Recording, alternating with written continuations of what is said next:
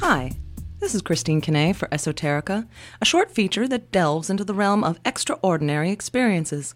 And today, I'd like to talk with you about unidentified flying objects, more commonly known as UFOs. My experiences in this realm are somewhat perplexing, even disconcerting, and yet at the same time, they've been a source of mystery, intrigue, and even wonder in my life. In the summer of 1982, my family had a house on the beach. One night, inexplicably, I found myself sitting in silence on that beach with a friend. Perhaps it was late at night or even early morning. I simply don't remember the time or how I even got to be sitting there. At some point, as we sat there, I became aware of this giant light filling our little ocean bay, as if an incredibly huge spotlight were shining out from the air 30 feet or so above the water.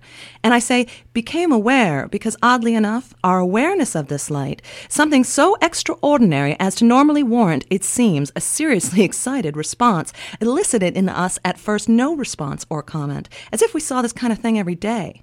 It was almost in passing that I finally asked my friend if she noticed the huge light shining in front of us, and she rather matter-of-factly said she did, and then continued just to sit there and stare at it in silence. And so, after a while, frustrated with the lack of response from my friend, it may have been 5 minutes, an hour, or even 3 hours, I decided to go wake up my brother to show him the light, as it was constant and didn't seem to be going anywhere. So I walked up the beach to the top of the seawall in front of our house, and just as I reached the top, the light rose up, came toward me, traveled to directly over my head, stayed there for a beat, and then split into two smaller lights, which then shot off in opposite directions. And that was that. The light was gone. The next time I saw anything odd in the sky at the beach or anywhere else was 22 years later, in the summer of 2004. My parents had by this time sold our beach house, but we still rented a house in the same area each summer. My 14-year-old nephew, my 18-year-old babysitter, saw the sparklers in the sky over the water first.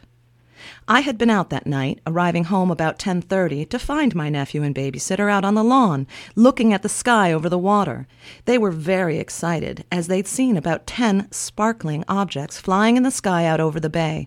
As I spoke with them about it, several more sparklers appeared in the sky, and by midnight, we'd seen approximately 40 of them.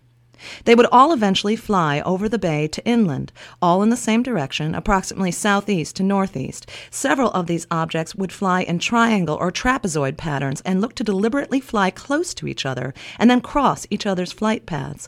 At times, they looked like they might crash. Later that night, 2 objects flew very low over our heads, and we could see the bottom of one very clearly as it slowly and soundlessly passed directly over both of us and the house we were renting. It looked like a big black triangle with lights on the underside at each point. When the objects flew over, a low-flying and very noisy helicopter abruptly appeared, seemingly following one of the objects, but then flew away in the opposite direction. During the approximately 2-hour period when we were out on the lawn witnessing these incredibly interesting events, there were also a very low planet shining brightly, yet motionless over the water, which, at 11:50 p.m., suddenly stopped shining, and then silently and slowly flew off in the direction of the other objects. And that was that. In the summer since, as we continue to rent the same beach house year after year, I've looked into the same sky over the bay and seen absolutely nothing. Am I disappointed? Kinda. The internet is filled with reports of UFOs appearing to all sorts of people all over the world. Credible organizations now track and record these reports, safeguarding ever-expanding databases of what could be anything from delusion to actual otherworldly events. It does make me wonder, especially as I read accounts that sound so similar to mine. But I do not claim to have seen extraterrestrial or extra-dimensional craft. Just UFOs, unidentified, flying objects. And I present these experiences simply for what they are, interesting, and not, necessarily, for what they may be. But what do you think? This is Christine Kinney for Esoterica.